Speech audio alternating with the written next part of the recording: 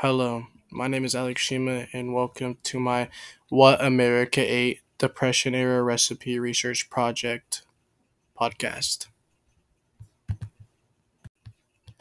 I researched about the Southern culture and what they mostly ate, and what I came up with is I think there's a lot of mix between Spanish, white, and black culture.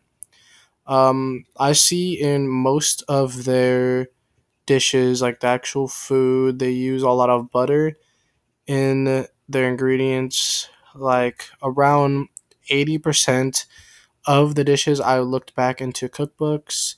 I looked back into the cookbook by the Home and Garden Department and the famous recipes from Old Virginia, and I found a lot of the dishes. The main ingredient or would usually be butter. They used a lot of butter in all different types of dishes. I believe there's a lot of Americanization in most of the immigrant dishes because it is a different environment from here and where they came from. Um, Different vegetables would be grown, different fruits, even different meat variety. It doesn't even have to be immigrant dishes. A lot of different vegetables and fruits are grown in the USA. There are different ones from the north, south, west, and east. So, being researching just the south, you could have a whole bunch of different ingredients. Then also researching from the west, north, and east. Another thing in the ingredients is I saw a lot of filler type ingredients like crackers or breadcrumbs just to stretch out the meal. And I think it was more because a lot of their food was homemade. They had to take their own time to do it compared to going down and just eating at a restaurant. I picked out five different favorite recipes from one from appetizer, breakfast, lunch, dinner, and dessert. For my favorite appetizer, I picked out the cheese straws. I really like the cheese straws because of I like cheese, right? And then there's also like the breadiness to it as well.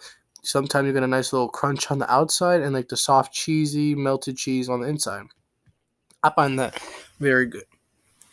For breakfast, I picked the French omelet because I love omelets, and especially when they would use the green onion and like the technique also. I love omelets. For lunch, I picked the Southern tea biscuits. Um, just the ingredients they use are interesting than other biscuits and also sounds really good. For dinner, I picked salmon a la hollandaise. I think hollandaise sauce is like one of the best sauces, and that's why I picked it as my favorite for dinner. And for the dessert, I picked the Good Luck fudge frosting. You can have it just by itself as the frosting, or you could put it on a different dessert. All these recipes I picked as my favorite, you can make these at home. The cheese straws, they're really easy. You just take some cheese and you take like the breadiness and you roll the cheese around in the egg wash, and then you start frying it. A French omelet, you can do it on a skillet. The Southern tea biscuits, you can just bake them. Usually, all you need is just the ingredients. Hollandaise sauce, you can make it over heat. The frosting, you can make it with all the right ingredients. If you just follow the steps and the ingredients, you can make these really easily at home. And that's why I think that back then they had these recipes because you couldn't just go out and go to a restaurant or go pick up some fast food. You were eating at home or at someone else's home, and they could be a really good cook or they could not be. But these were like type of recipes that anybody can make at their house as long as they have the right equipment and the right ingredients.